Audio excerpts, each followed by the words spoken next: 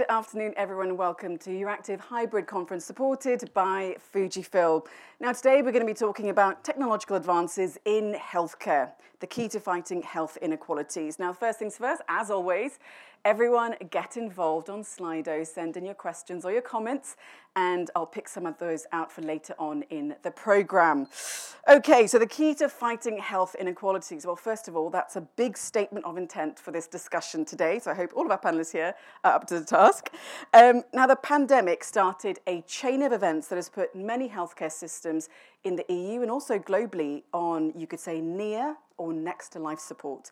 The Ukraine war and the cost of living crisis has, of course, exasperated and limited the capability of national governments to really inject the level of innovation and capital that is needed, especially in healthcare systems, to bring them up to scratch and fit for purpose. So where do you start? Well, that's what we're going to be looking at today, but we're going to be going along the lines of 4 specific areas. We're going to be tackling the health inequalities the pandemic threw up.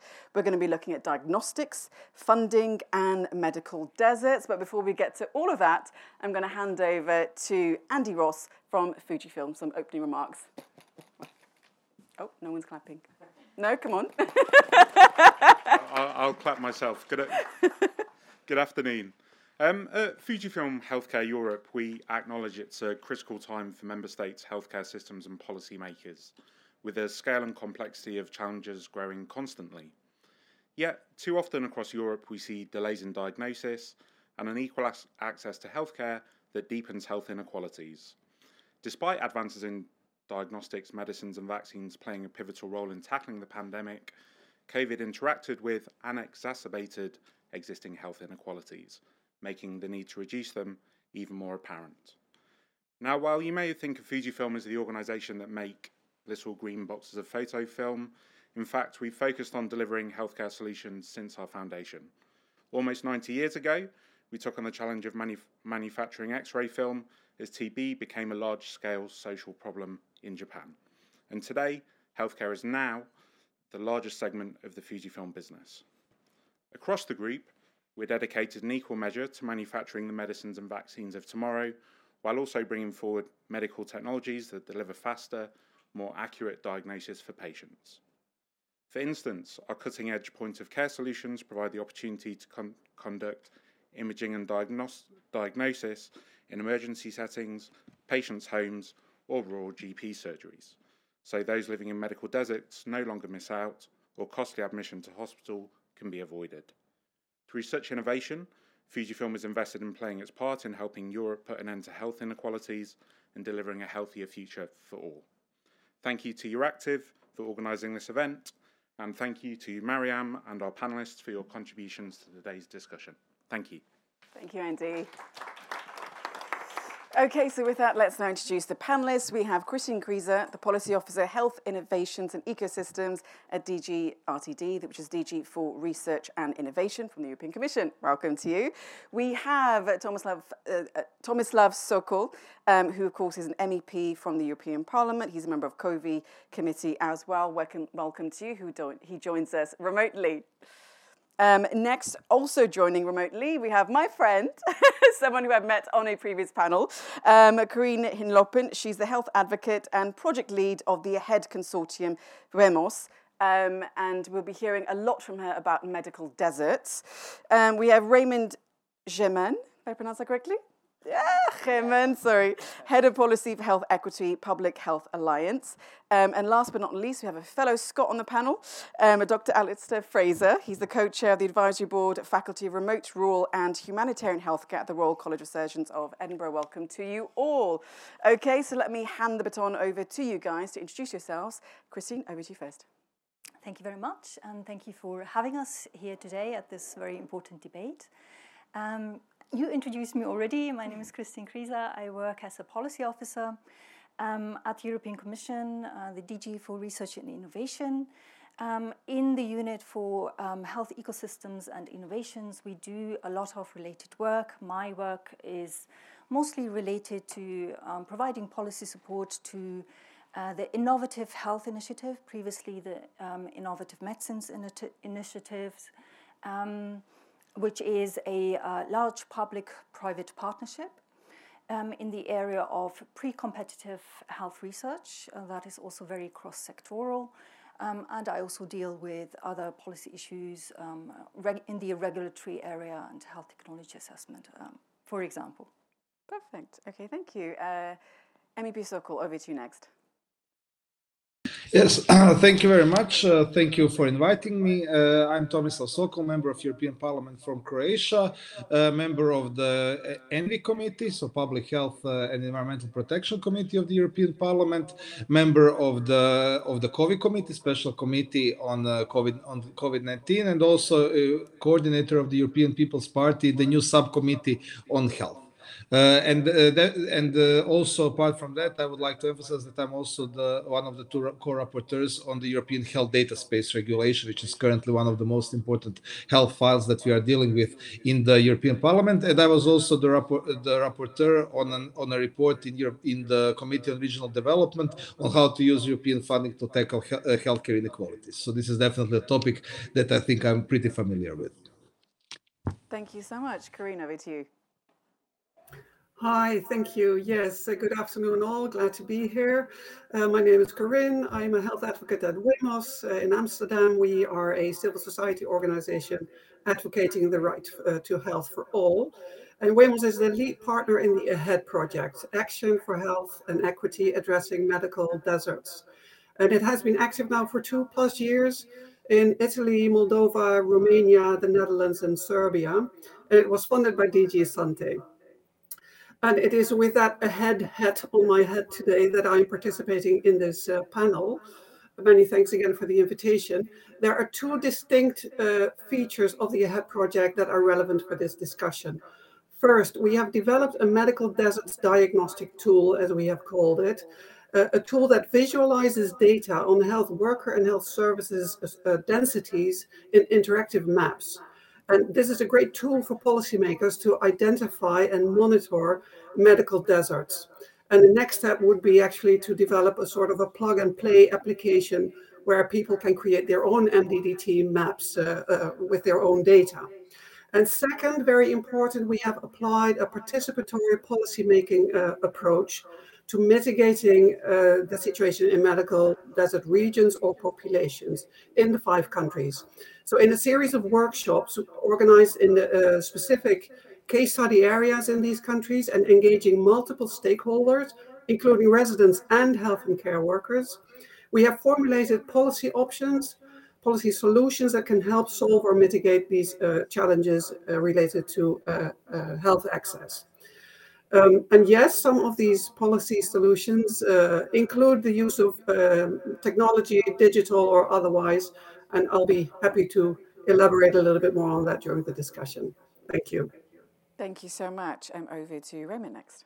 Yes, thank you, Mariam, for the introduction, and thank you, EURACTIV, for the invitation to speak here today. So I work for EFA, European Public Health Alliance, and we are an NGO alliance advocating for better health in Europe. So we have members from the public health civil society, including health professionals and patient and disease groups. So I was asked to make an opening statement, and actually the title of today's session is a question, and I wanted to answer that question in my opening statement and also to spice up the debate a little bit. Because the question, I'm going to quickly check, technological advances in healthcare, the key to fighting health inequalities? And perhaps you see it coming, because I think the answer is actually no. I don't think that healthcare technologies are the key to fighting health inequalities. And actually, and I really mean no offense, but when I see such titles and when I see the usage of the word health inequalities, I don't know if itchy is the right word, but at least I'm getting triggered by it, because it seems to me that health inequalities have become quite the buzzword. And I also have the impression, and now I'm speaking really on behalf of myself, that the words are often used without really understanding what these health inequalities actually mean, or health inequities would actually be a better term, to recognize and to be more inclusive and to recognize that different groups of people have different needs. Because if you know where these health inequalities or inequities come from, you know that they are influenced, or health is influenced, and the opportunities to be in good health, opportunities to access healthcare and exposure to risk factors that detrimentally impact your health are defined by the so-called determinants of health. So these are social, these are economic, these are environmental, commercial, or even digital determinants of health. And actually the majority of these factors, and the WHO estimates that to be up to almost 90%, lie outside of the health domain. And the point that I want to make today, my main point is coming now, for health technology to truly tackle health inequalities, first, they need to be designed with that very objective in mind, so really to address health inequalities. Linked to that, number two, is they really need to consider those underlying determinants of health. And thirdly, they need to be developed with the people, with the patients, with the intended users of such technology. And I'm going to finish here. I do think that there is a lot of potential, really. I think there's huge potential of technology in improving diagnosis, treatment, making health systems more efficient, improving patient experience, patient safety, and indeed reduce health inequalities. But my question is, for whom? And we believe that health technology should be equitable, affordable, and universally accessible. Thank you. Thank you. That was an interesting point because, if we look back to the pandemic, minorities are the ones that allegedly suffered more. And there was a kind of, lazy equivalent saying that it's because they were on the front line. So we will be discussing a lot more of that a bit later. Okay, Alistair, over to you. Yeah, I think you just stole my thunder a little bit. Not to worry. I'm Alistair Fraser. I'm a Scottish physician. I think I'm here because I've worked all across the planet. I've worked everywhere from the Antarctic to Nigeria to Malaysia to Houston to the UK, offshore North Sea. And I have either personally delivered healthcare or I've led teams that deliver healthcare in areas with health inequalities, because health inequalities are always there, particularly areas with health inequities, and I'll add another word, which is disparities. And I think we need to be very clear on what we're dealing with.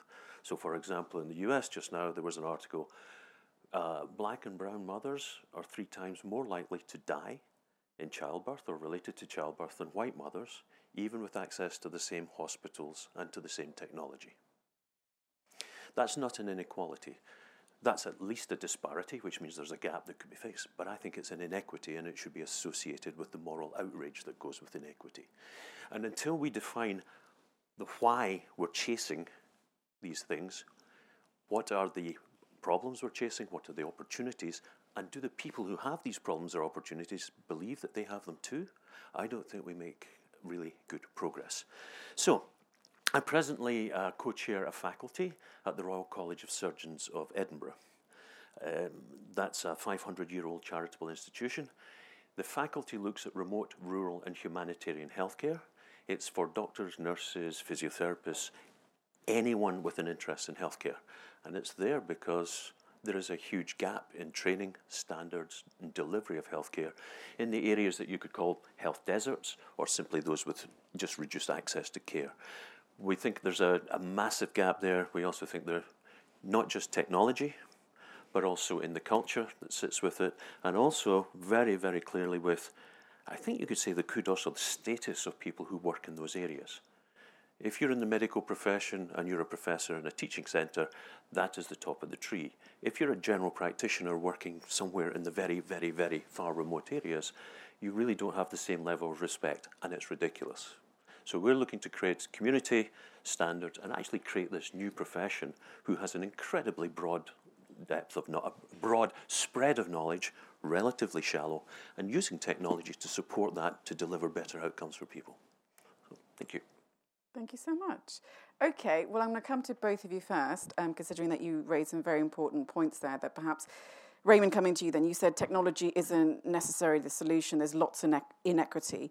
Obviously, we don't want to be in a position where you've got a two-tier, access to health, where, those that can go private can get good healthcare, and then everyone else is just left to get whatever that they can when they can. So what would you say are the top, if tech is not the solution, what would you say is the top 3 areas to tackle if we're going to look at health inequalities? If your objective is truly to tackle, again, let's call them inequities or disparities, I think you need to look at the underlying factors. I mean, you can look at the social determinants of health, or you can even go one level deeper and look at the drivers of health equity. And these link to accountability, and these link to social participation. So co-development with the intended users. But I think that the starting point, I think that's a little bit the issue, is to use technology as a starting point. In our work that we started last year, addressing racism and discrimination as determinants of health, we started a network called DISCO, Anti-Discrimination and Health Equity. And within the network, we were exchanging best practices. And actually, a best practice coming from Northern Ireland, from an organization working with people from the Roma community, mentioned a very low-tech solution, which is a phone line. A person with a phone line to help people with their, not only their health problems, but often these are intersections of many different problems at the same time. Also social problems, language barriers. So I think my point is, you need to start from the issue and see whether technology can support you with achieving that goal.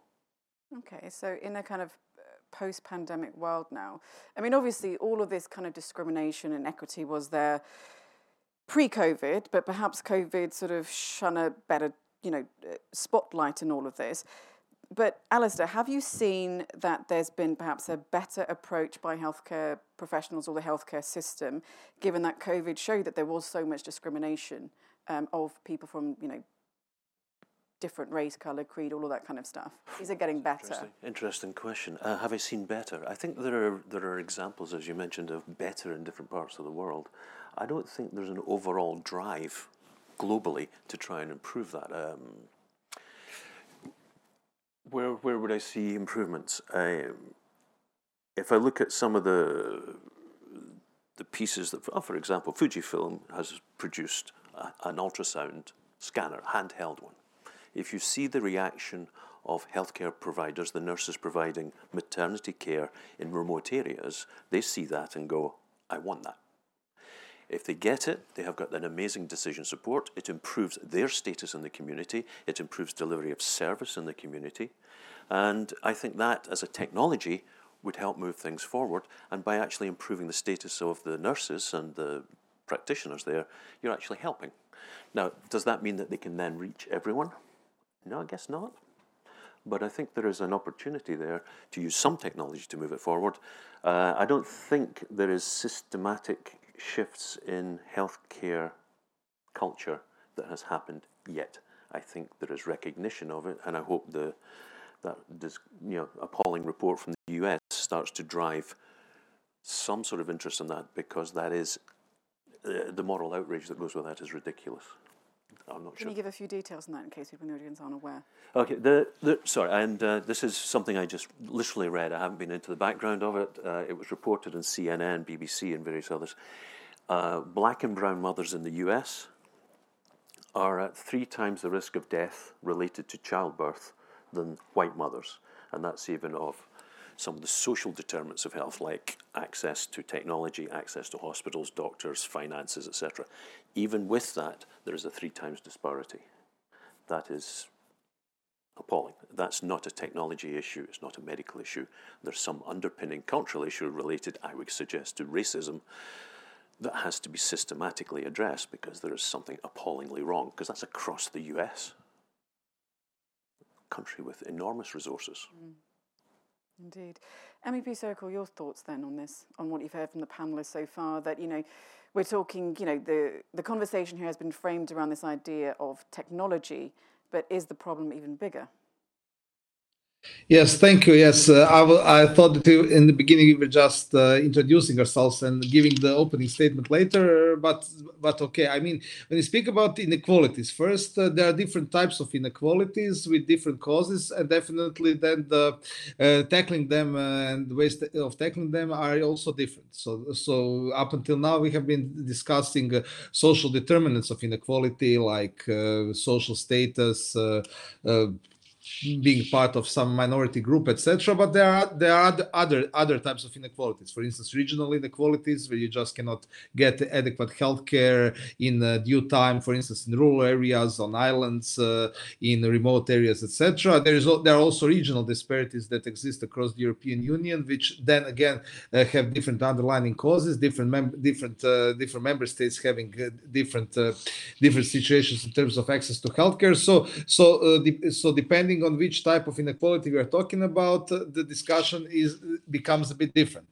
When we speak about technologies in general, I think technologies in themselves can be used to decrease inequalities, but they can also, if they're used in a different way, can also lead to higher inequalities. So it really depends. They can really be a useful tool, but it can also be vice versa. So it really depends on policy decisions. So what we do, what kind of policies we are taking, what kind of regulation we introduce, what kind of investments we make, etc. If to tackle inequalities. So in that sense, there are really big differences. When we speak about the European Union, obviously, and that's more my topic, of course, healthcare is primarily competence of the member states. So member states are responsible for financing and organization of healthcare systems, which means obviously that depending on their financial capabilities and organizational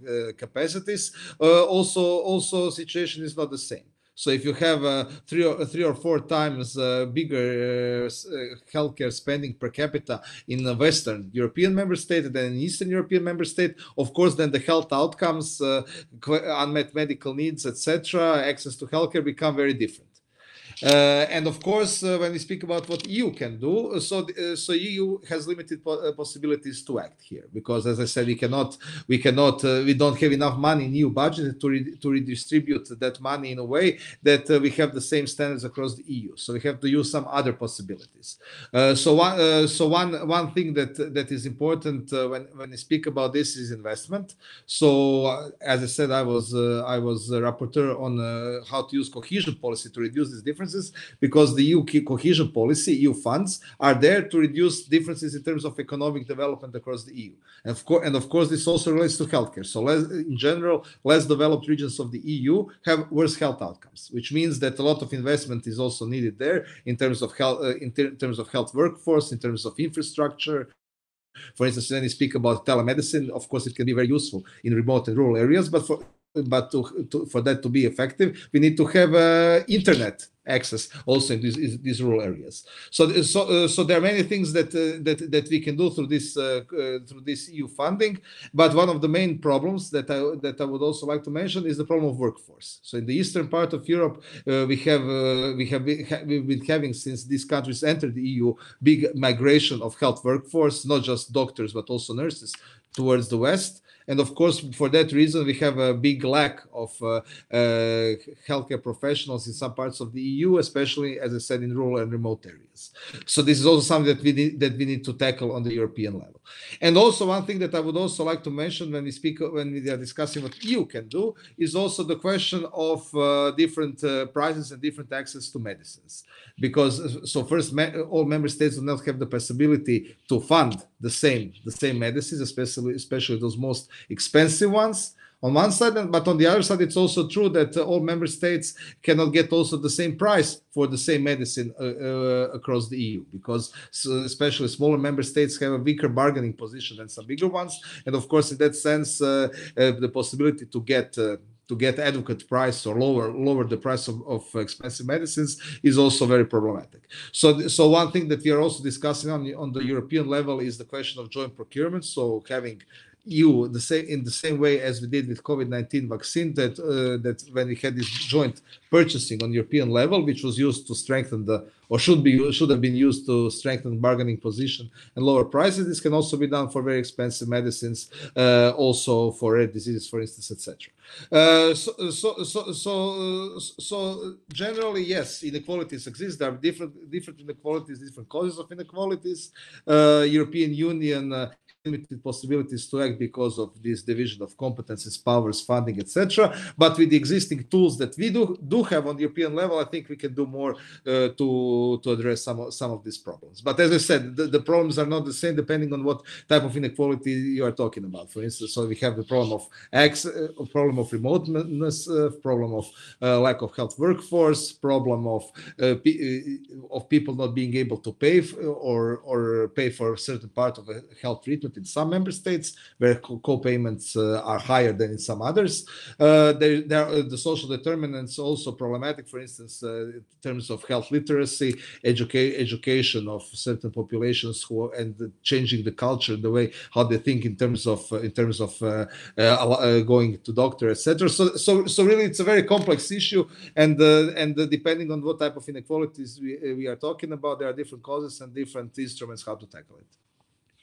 Okay, well, let's bring in your EU colleague of sorts, Christine, in there. So we've sort of established, I think all of us together have established, and I'll bring Corinne in as well in a bit, we've established that there are lots of different types of health inequalities and lots of solutions. So I think we've heard about education, income.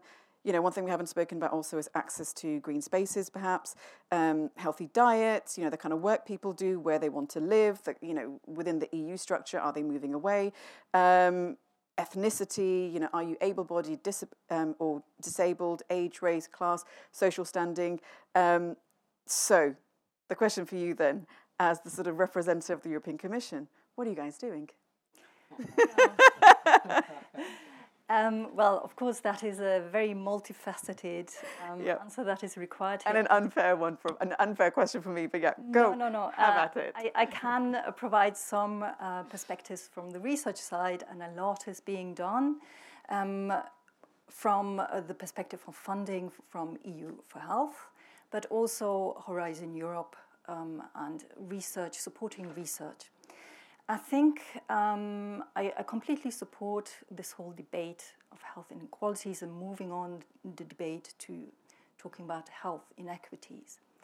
I personally think that technology does have a very important role in addressing these inequities. However, what is super important is that we consider the aspects of access, affordability, and availability of these technologies. All of this cannot be seen, it has to be seen as part of an ecosystem. We have to look at health systems and investing into health systems and looking at the structural drivers. Why can certain groups of people not access health systems, or why they may not want to? So I think understanding the structural drivers of inequities is a very important part here.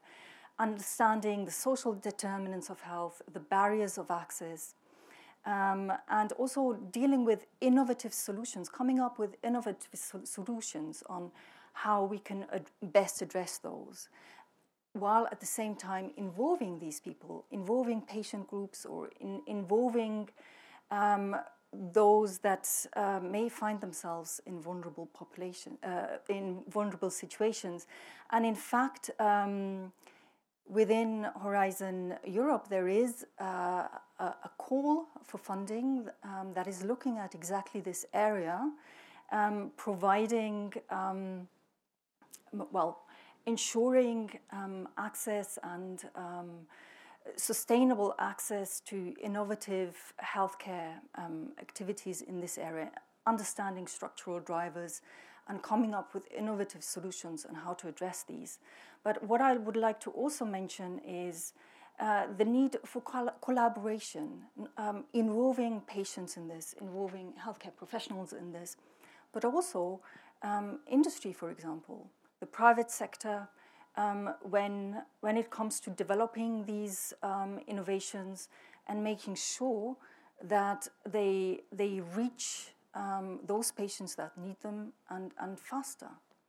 So collaborating a little bit better with European member states, because one thing that MEP Sokol was talking about was that it's essentially, and perhaps it's an unfair thing to say again, you do have a two-tier Europe. You've got the West versus the East.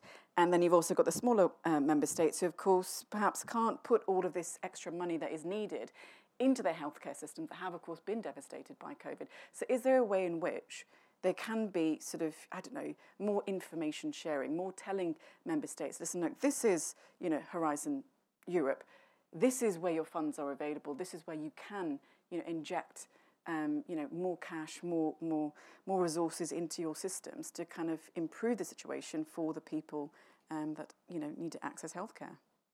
Absolutely, and this is very much of an issue, but as we've heard, and MP Sokol rightly pointed out, health particularly is under the auspices of the member states, so it's a competency of the member states. Yes, we're now talking increasingly about European Health Union. I mean, we have seen what joint procurement can do with especially vaccines, and that we can be stronger together. And this is also very much what the revision of the pharmaceutical legislation is trying to do, to really create a single market for medicines, look at how to get those innovations on the market faster, looking at also enabling faster availability of generics and biosimilars, and also looking at transparency of public funding, for example. But yeah, there's a lot to be done when it comes to East and West, and within Horizon Europe there are several activities also to ensure that these widening countries that they catch up. And when forming consortia, it is always research consortia, it is very important to look at that balance. And when these information activities and info days take place, very much of that is happening actually online, and we're hoping to attract those who may not, who may find it a little bit difficult, more difficult to come to Brussels, for example. So reaching out with various information and public awareness campaigns, especially to the Eastern countries, is very important, especially for Horizon Europe. Okay, thank you. Corinne, your thoughts on what you've heard the panellists say so far then? I mean, obviously, I don't want to get into medical deserts just quite yet, but obviously, you know, you've been doing, you know, you've had these 5 countries as case studies. What would you add as to, you know, the kind of state of the healthcare in rural areas specifically? Yes, thank you for that question, and a really interesting discussion. So many points to discuss actually in more detail.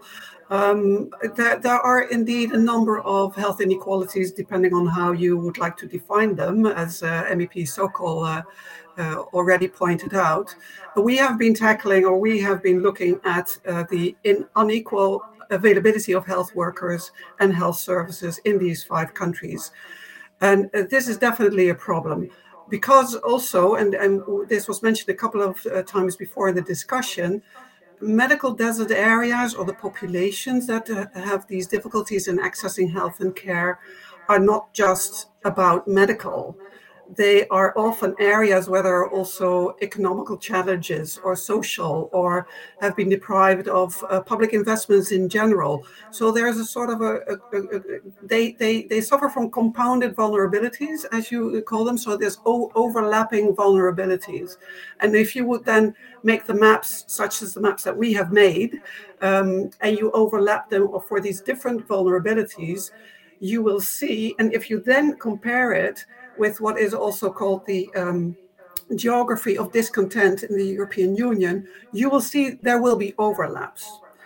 So tackling medical deserts and the populations in them, the communities in them, is not just about increasing health and care accessibility, availability. It's also about giving shape to the European project. And which we all said, like, this is, we are going for shared prosperity in solidarity. And while we, of course, acknowledge that the organization of health systems is the member states' competence, I would really like to challenge a number of the interventions made before, that it should be a European concern. Because, I mean, next year we will be having elections for the European Parliament. We would like as many people as possible to turn up and cast their ballots. But if we want these people to care about the European project, but if we do not care about the people will not care about Europe, so to speak. So tackling medical deserts is about much more than just health and care access services. And another thing, what was said about the digital innovations or the innovations, I like the statement that was made about the technological innovations that actually can improve the status of health and care workers. I like that a lot. That is absolutely true. In the work that we did in the 5 countries where we co-created policy solutions for mitigating the challenges in medical deserts, we have come across numerous ideas for technological interventions. And this, for example, also the handheld ultrasound for pregnancy monitoring, numerous other things, mobile labs, mobile clinics, mobile doctors and nurses to start with. All kinds of, technical support and electronic communication, well-functioning electronic patient files. And indeed, you will need broadband everywhere, internet, fast internet. But the interesting thing was what we found in our 5 countries that they didn't just mention these innovations or these technological interventions. It was always accompanied by, but we also need the soft infrastructure. We will need professional standards and guidelines for the appropriate use of the technologies. Who to use it for, when to use it in the patient journey, when will it be most effective, actually. It was also about creating support networks for the health and care workers that use these technologies in remote and rural areas. So e-teamwork, e-consultation, peer consultation. It was also a lot about health literacy also, and not just for the populations. That was really interesting because there are a lot of observations and interventions made, like it's also about digital literacy of the health and care workers. We shouldn't just assume that patients and citizens in communities in medical desert areas are less tech savvy than the health and care workers. This may not be the case at all. There is no one size fits all. And that is exactly the reason, indeed, why you need to develop solutions in honest and open consultation with each other. This whole co-creation idea, whether they are really policy-level solutions and interventions or technological solutions. That would be my first take on this. Thank you. Thank you, Corinne. Alice, I'll come to you then. So Corinne was there talking about the kind of tech health. I want to pick up on that point. So one thing that has sprung up, obviously, from the pandemic is GP practices taking their services online, the e-consult, the phone call. As someone that works in the medical profession, do you think it actually works? And one thing I'd also like to add on to that is, as someone that lives in a big city, or is perhaps of a younger generation, I thought, great, this is fantastic. The last time I spoke to my GP practice, I spoke to a medical student who then got something wrong. And I don't mean, to be nasty, but, so that person perhaps wasn't as skilled as perhaps the GP would be.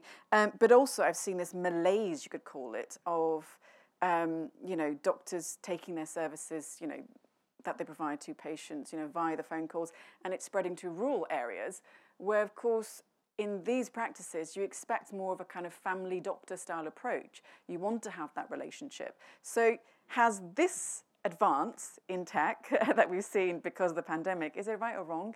And are we ever going to see perhaps it rolled back? Good question. If I look back to my career, go back 10 years, you're in places like Nigeria, we rolled out telemedicine. It's a term that's flung around everywhere. What is telemedicine and e-consults? It was fantastic. It actually was fantastic. It worked remarkably well despite lousy bandwidth.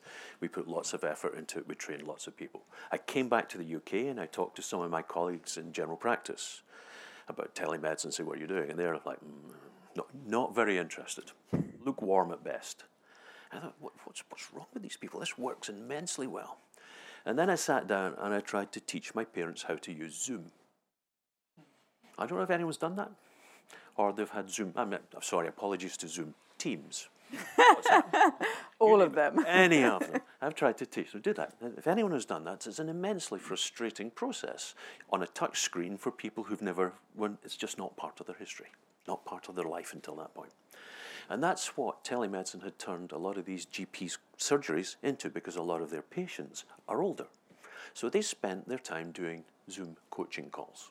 It interrupted the flow, it interrupted the relationship, because the technology wasn't there. So I then taught one of my colleagues in Norway, runs a company there, and they built a telemedicine unit, and they stuck it onto oil platforms and onto vessels. And that telemedicine unit has one green button on it. So as long as it's plugged in and you press the green button, it works, because it's run from the shore. Right. So the people experiencing it or using it don't need to do anything. An expert runs it. And I think we haven't thought through some of those inequities in knowledge around how to use Zoom. Is anyone in this room feel competent about sorting Zoom when it decides not to play? Hands up. Okay, there you go. That's a younger generation. And that's the younger generation. So will it roll back? No, I hope it improves. And I think the technology improves. You need self-healing software that sorts itself.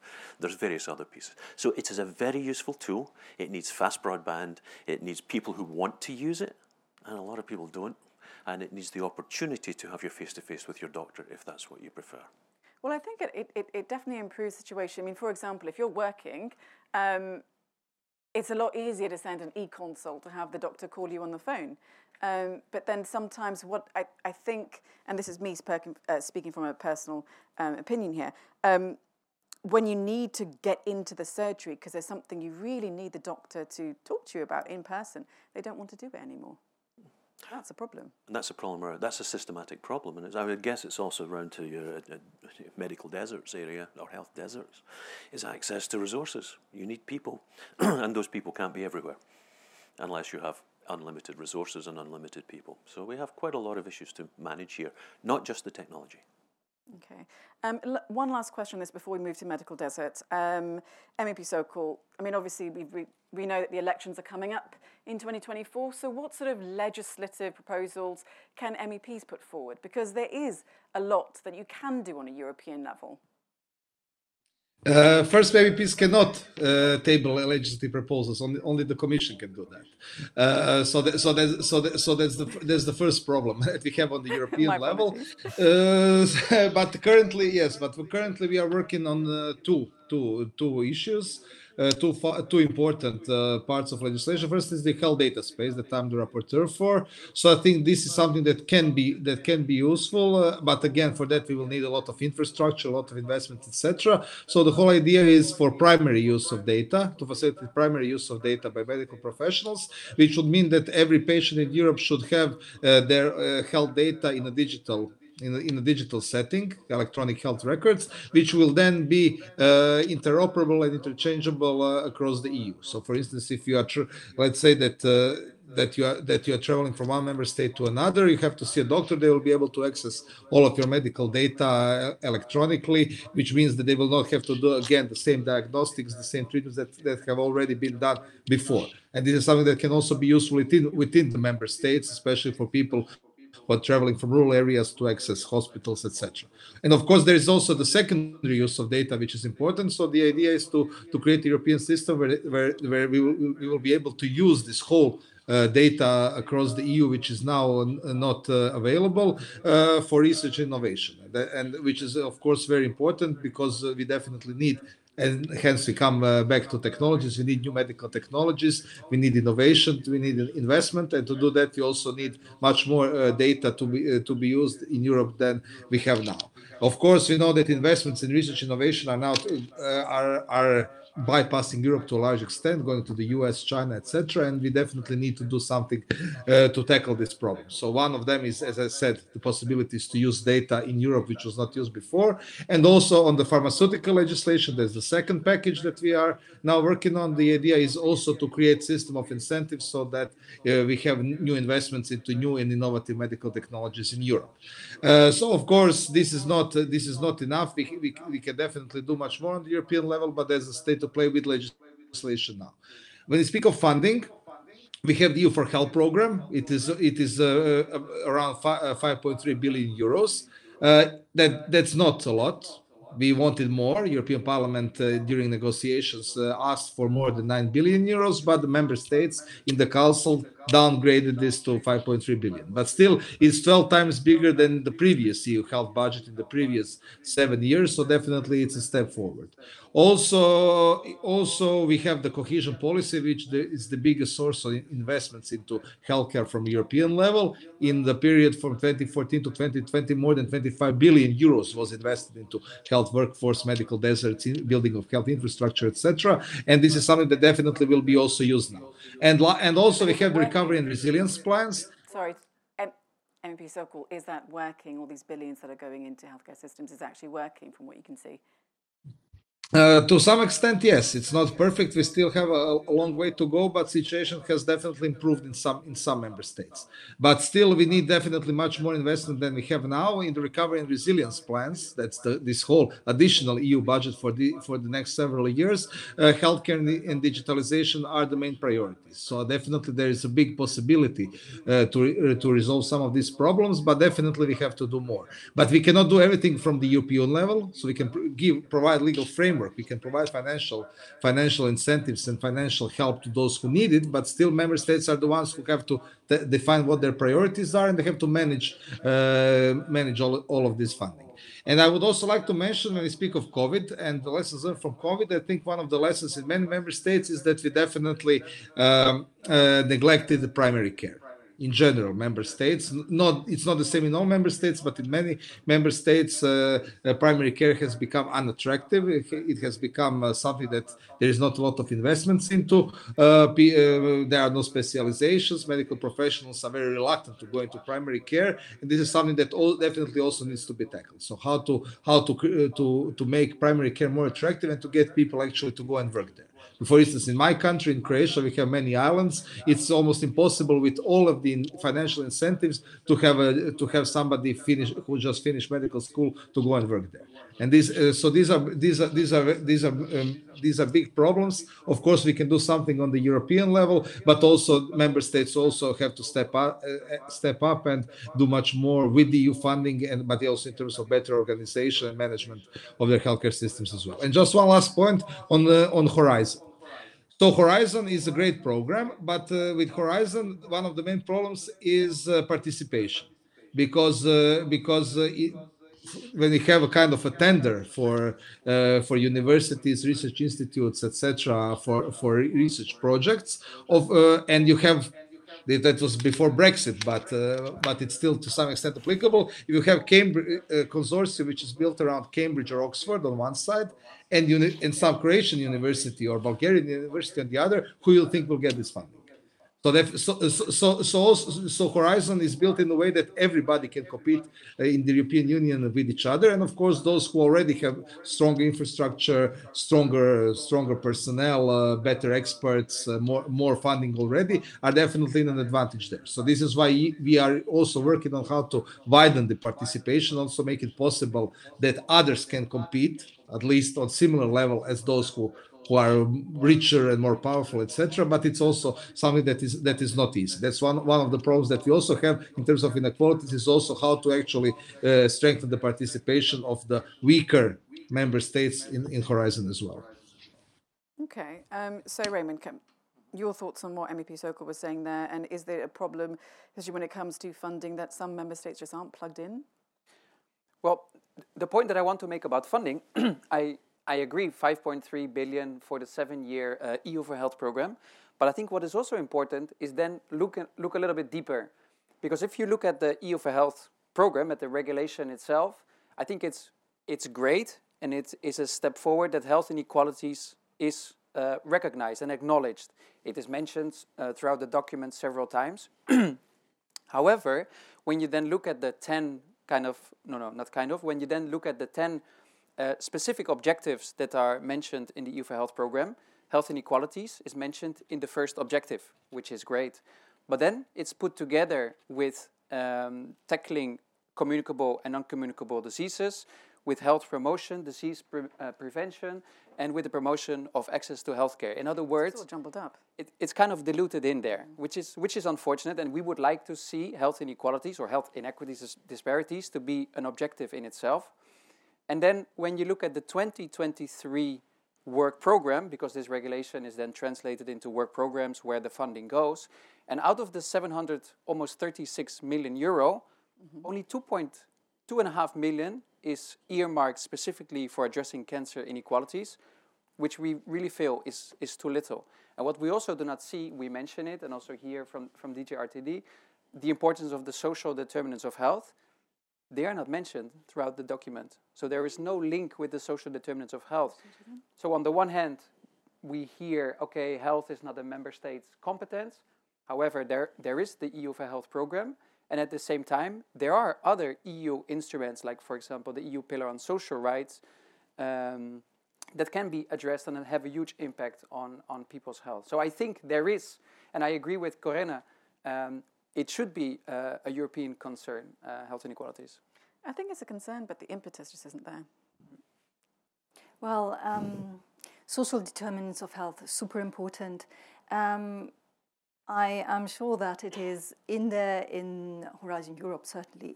When you go down to the call-specific level, we have specific calls that are looking at that.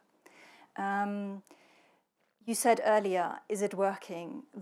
Is the funding working? Well, you do not forget that there's a huge need there, and some of these funding efforts will take time to where the research findings will emerge, and then it is going to be about communicating those research findings, sharing best practices, what works, networking, learning from other countries, and seeing how certain lessons learned from some countries can be used in other countries. So this is not going to be a quick fix, and I think all the funding that is available is looking at different aspects. So we've got EU for Health, we've got Horizon Europe, and within Horizon Europe there is lots of different research funding available as well, starting from the pre-competitive area to the later stages also, and looking at different European countries and also beyond.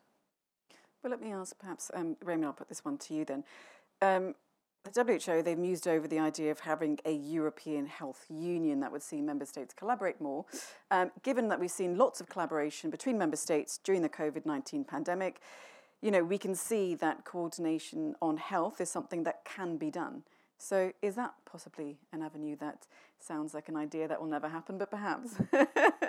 Okay, so sorry, because I do not entirely understand. A European health union that would see member states collaborate more generally on health. And then given we've seen, we have the example of the pandemic where you saw a more coordinated approach to healthcare because, well, essentially we all had to. So is that something that we can use? Well, I must say this is not my expertise, and I know that these member state level competencies, they are laid down in treaties. So I know that there are efforts indeed made to create this European Health Union, with the pandemic as an example, as you just mentioned. But I think that is as far as my knowledge on that goes. Well, yes, there are several efforts, and we have seen during the pandemic the benefits of working together. Ultimately, it's up to the member states, and the European Commission is certainly playing its part in saying, look, we need to work together, helping, coordinating certain issues. And there have been positive examples, for example, just pointing out the regulation, the HTA regulation, so health technology assessment. There is going to be some parts that are going to be done jointly via the member states, notably the joint clinical assessments, whereas the reimbursement aspects are still very much member states' issues. We're seeing some development. It's going to be interesting to, of course, see what is happening with the elections next year and where the next plans are going. But personally, I'm, of course, all for it, and there is lots of benefits, so we have to work together to make it work, I think. And Alistair, what do you make of what everyone's been saying about collaboration? I mean, it's an obvious. It helps. There's no evidence to suggest that if you do that collaboration is a bad thing. I think trying to get collaboration through a EU treaty might take a little while. Indeed, but it does. There's a It process. does not mean to say you shouldn't do it. And I think there's also other initiatives going on that would, without being an EU treaty, the EU could perhaps support to drive those. There's Connected Health Alliance and various other ways of looking at pooling records together without making it necessarily the EU directly involved. Mm-hmm. Out with my area of expertise. No worries. I just wanted to get your thoughts on that because, everyone was started talking about collaboration. So, Corinne, I'm going to come back to you. I know we've been speaking about medical deserts and certification, but I wanted to, put the spotlight on it now. Obviously, this is an EU-led, European Commission-led initiative. You're a head project. Talk us through the sort of salient points of it. And what I wanted to ask you on it is, obviously, you guys have got a roadmap. Your findings will be released, I think, in May. But how confident are you that the findings that you have will actually be acted upon? Yeah, good question. Thank you, Miriam.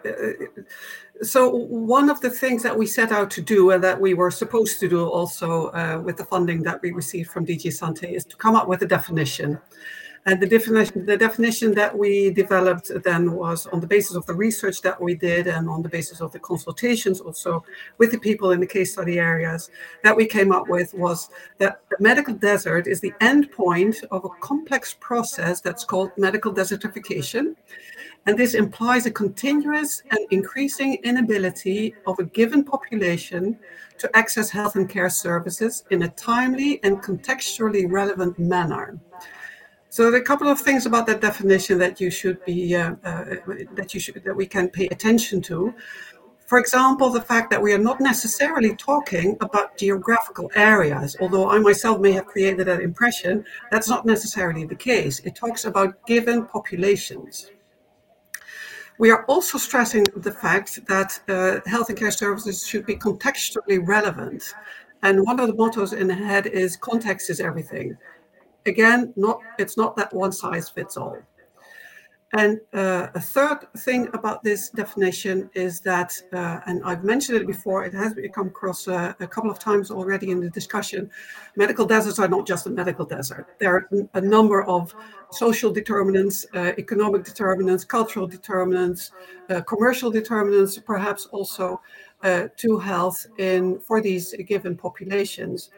And here I want to segue a little bit into the discussions that you had on the European Health Union, because in the COVID pandemic, we have seen indeed that the inequalities, existing inequalities, were exacerbated. And as MEP Sokol said, we started to realize that the primary care had been neglected for a long time already. This is true. Same holds true for the health workforce. The health workforce in Europe and, well, globally actually has been in a crisis for decades already. And not so much has been done about it. So when there was first talk about the European Health Union in the midst of the first, COVID surges and the panic and everything, this was a hooray moment for WEMOS and like-minded organizations. Finally, more cooperation. Finally, we can get on the table the discussion if the European Union should not have a bigger mandate on health. And then you get to discussions about, well, you need a mandate change, it will take so much time and whatever. But within a year, that's Ursula von der Leyen floated the idea of the European Health Union. Within a year, member states started to backtrack already. And what we have now seen as concrete initiatives in the framework of the European Health Union is, while commendable and really, really welcome as such, it's not nearly as ambitious as I really am sure von der Leyen has meant it.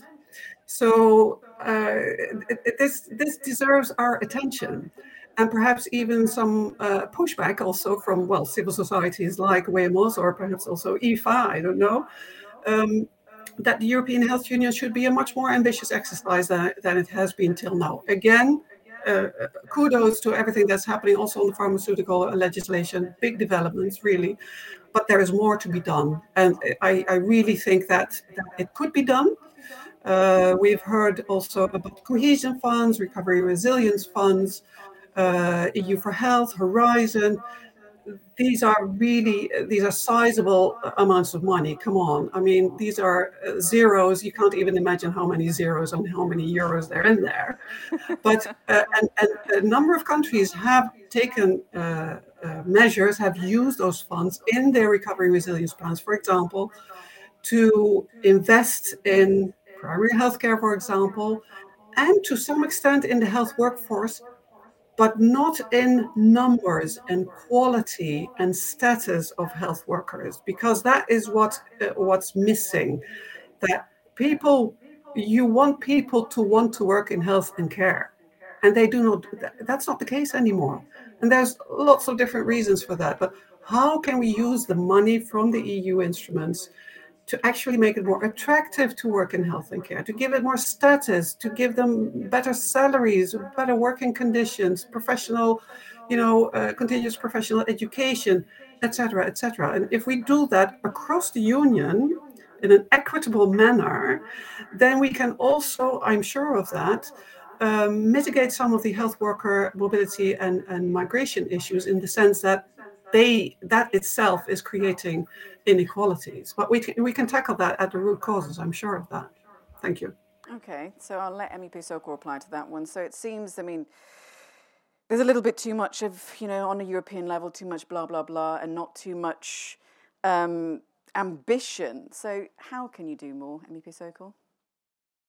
Yes, EU should definitely do more, but in most ambitious activities or most ambitious initiatives from the European level are usually blocked by some member states. For instance, health technology assessment. So the whole idea of health technology assessment is to create one European system of health technology assessment to substitute the 27 national systems. So that if you're a company who wants to introduce new medical technology, that you do it only once across EU, and then not having to go to the 27 individual member states. But because of the opposition of some larger member states who didn't want to have this common European system, now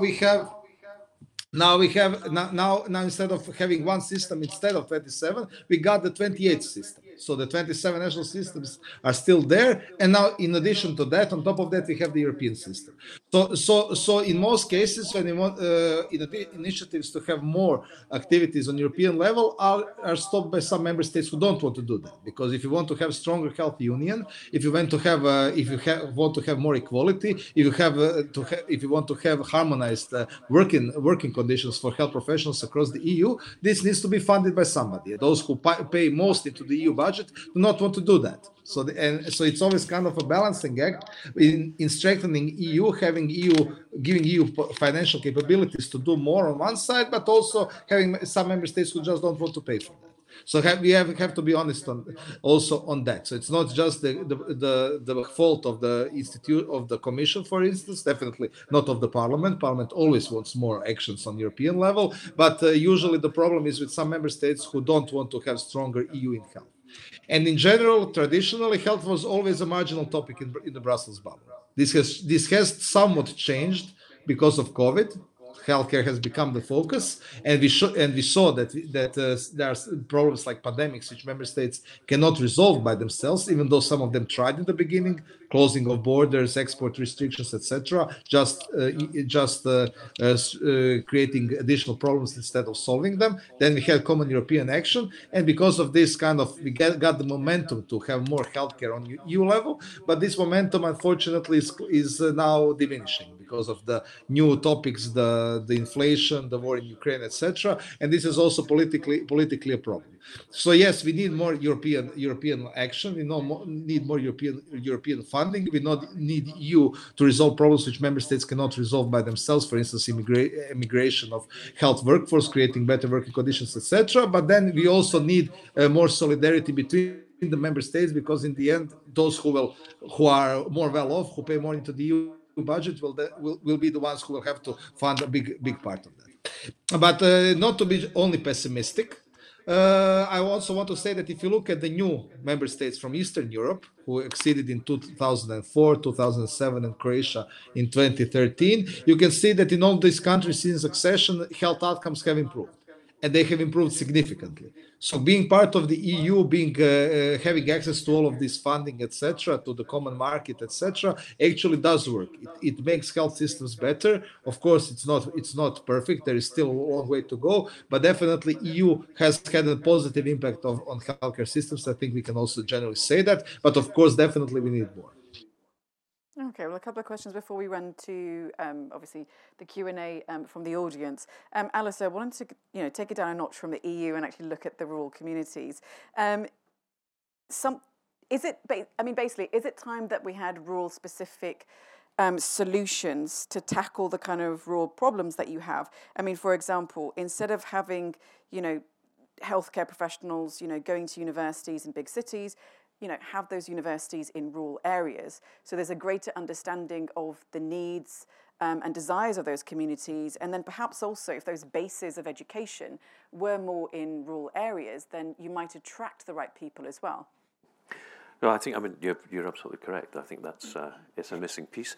In Scotland, there's the University of the Highlands and Islands based in Inverness.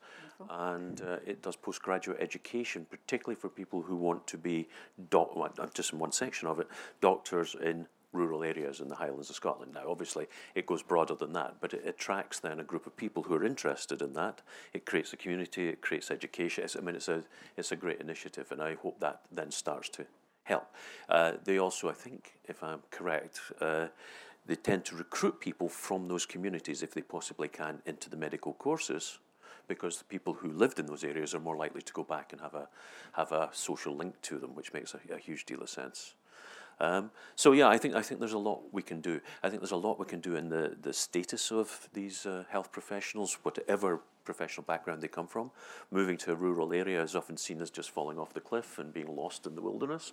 It's not. It's a totally different specialty. It's a specialist generalist, and we really need to value those people an awful lot more and set up the systems, as Corinne was saying, to train them, value them, continuous education, create the communities. We've just got to get that done. And I'll plug the faculty in the Royal College again for that, because it's a start. It really is a start down that, and it's global and it's charity. Maybe we'll come to the EU, MEP Sokol, and see if we can get some funding. Okay, let's go to the audience questions then. I think for a lot of them, they have answered who they want to speak to or have answered the question. So I guess you guys just put your hands up who wants to answer this one. This is from Harold.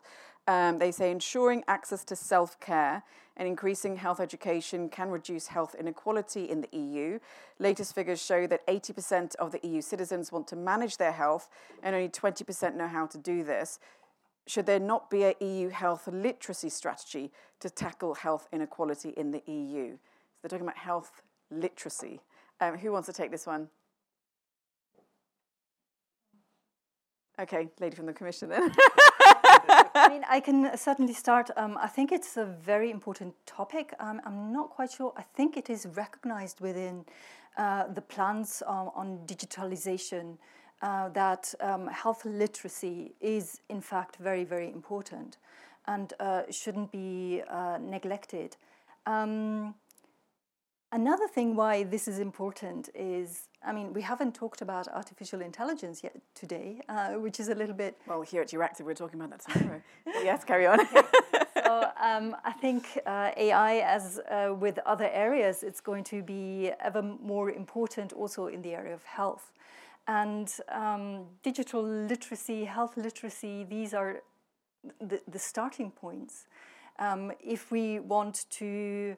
So would you say that the Commission is excited about the possibilities that AI presents, even though, especially from the US, and we saw our friend from Google, a former friend of Google, they're now saying, these leading experts in AI are now saying, well, listen, look, we need to have a rethink about this.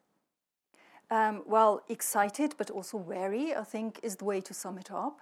There are, of course, a lot of promises of AI.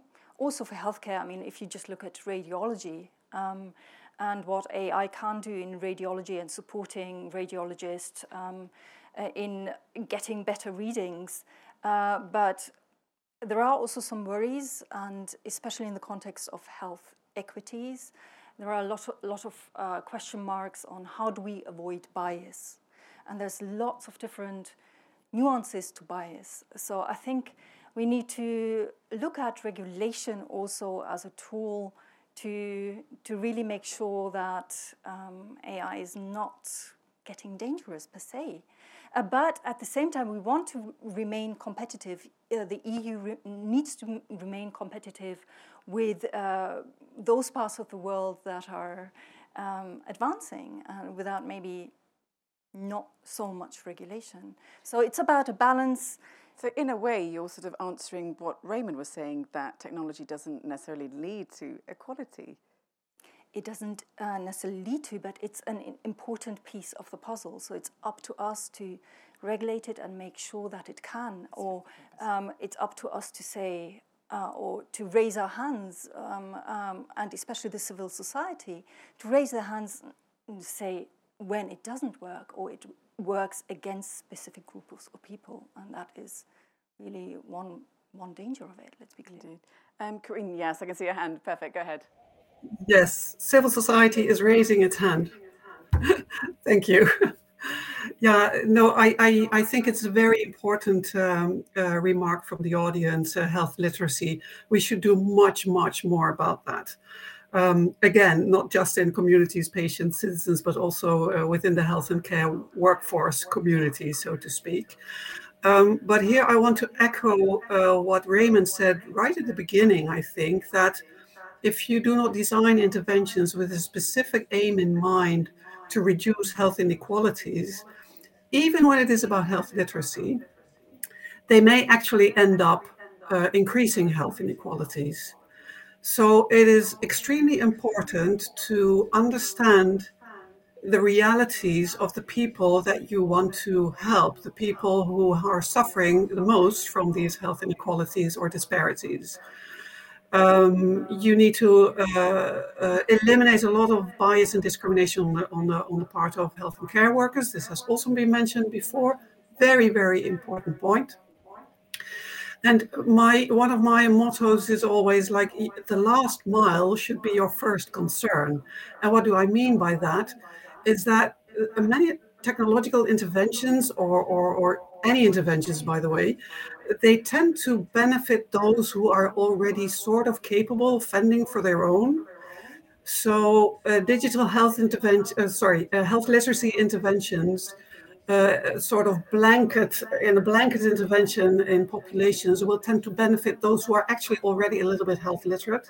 So if you want to reach those who are really illiterate, our parents who we want to teach Zoom, for example, you will need to do much more. And that's the last mile. That's the last 10% of the people you want to use, that you want to reach.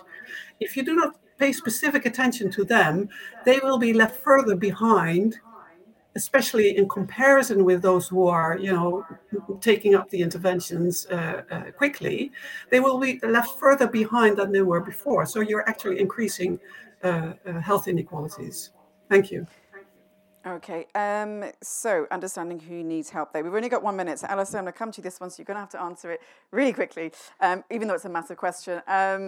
Dinner says, there are major inequalities when it comes to the representation of anyone who isn't Western, white and male in medical data. And one thing we haven't spoken about has been data and analytics. So in medical data and healthcare research, how do the panelists view, but I'm talking to Alistair, the role of data altruism as outlined in the Data Governance Act as one solution to this serious problem? But perhaps you can answer it just looking at, what they say, the sort of parameters of the data, that isn't there on everyone. I think there's a massive opportunity if we can get past the various privacy issues, interoperability issues, ways to put systems together, looking at how data is classified and gathered, to look at what's actually going on. One of the challenges with any form of scientific study is it looks very specifically at a specific group of people to minimize all the variables round about so you can get to an outcome. That means it applies only to that narrow group. I think the opportunity for population-based research could be huge, but boy, there's some legal work to do. Okay, I'm going to quickly, thank you so much.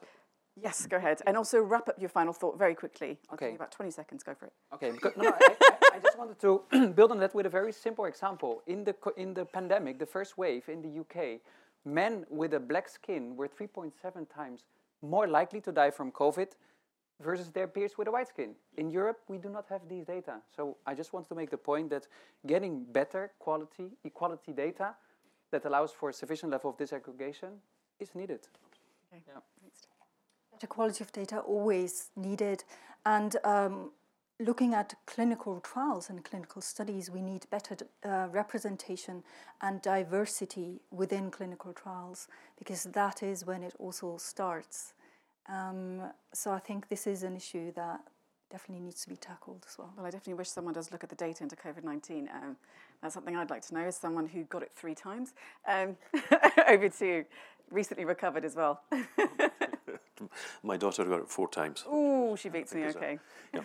I think there's another piece that fits with this, is that somehow, how do we look at the other data sets that are out there and integrate them into medical? Because we keep talking about the sort of medical and illness data. I'm doing some work just now with a startup which is looking at integrating mental fitness interventions into routine games, such as, I don't know, such as Minecraft. We'll put it into Minecraft. You were about to say Game of Thrones, weren't you? I was going to say Game of Thrones. Sorry, it was an article I was reading this morning. Apologies. So put it in Minecraft. You gather people who would like to take control of their health. Many people say that, but then don't do it. Play games. Many people play games. 100 million play Minecraft every day. If they all get a little bit of cognitive behavioural therapy every day, is that a good thing? Can we then measure it and integrate it more into population stats? Potentially. Just different ways of delivering this might be quite important. MEP Circle.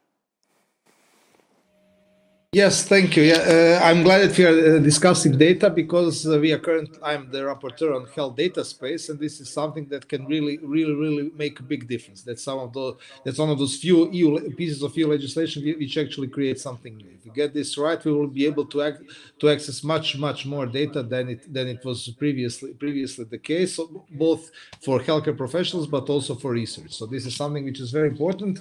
I hope that we are able to have the political agreement within the parliament and then with the member states by the end of this year. And if we do that, then definitely we can have something completely new in the next years. I think when we speak, but also to connect this to literacy, definitely COVID has shown us that health literacy is a big problem. We saw all of those problems with people spreading conspiracy theories, etc. We saw this with vaccine hesitance in some member states.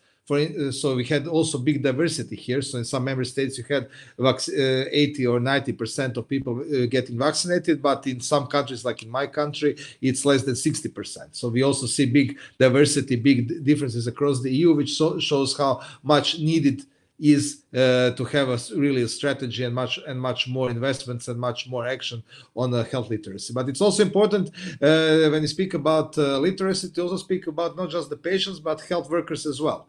Because when you speak about being open to new technologies, to electronic health records, to telemedicine, all of this digitalization, exchange of data, etc., this is also something that needs to be taken up by health workers as well. And we know that will be a lot of resistance there, and which is definitely a problem. So definitely we will have to do a lot also to try to train health workers into these new digital technologies as well, into getting them to accept them also, and to use them in practice, but also not to create too much additional administrative bureaucratic burden on them. This is, for instance, why I propose in the report on health data space that we have longer transition period for implementation for medical professionals in primary care, because in primary care in many countries these are people who have individual. Yeah, so I'm finishing because I also have to leave now.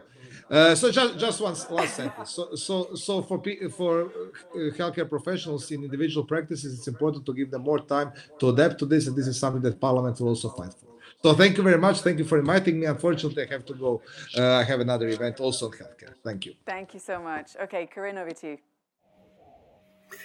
Yes, thank you. Thank you so much. Yeah, data availability, data quality. Don't get me started, I was going to say. In the AHEAD project, we've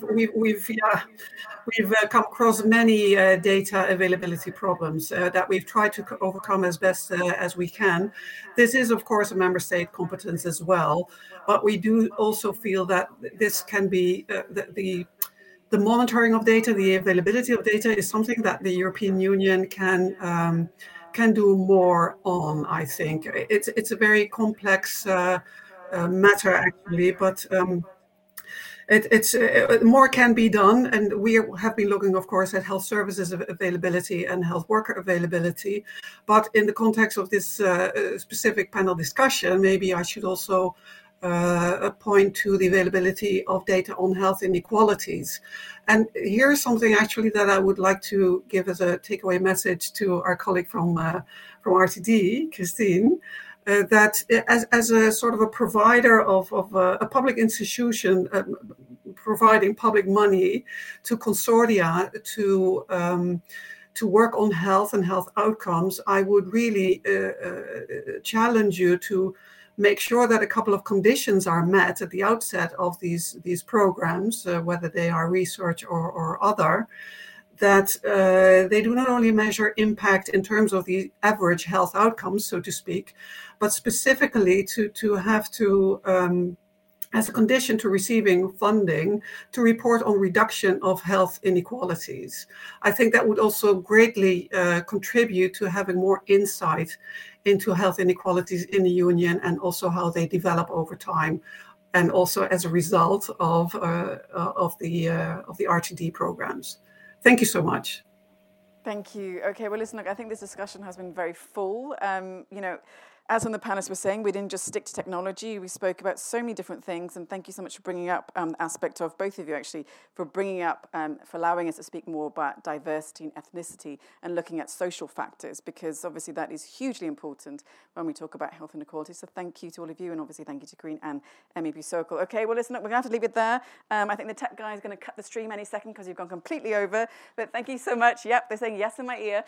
So thank you all so much, the audience, everyone joining online, and also thank you to Fujifilm for supporting this debate. Thank you so much.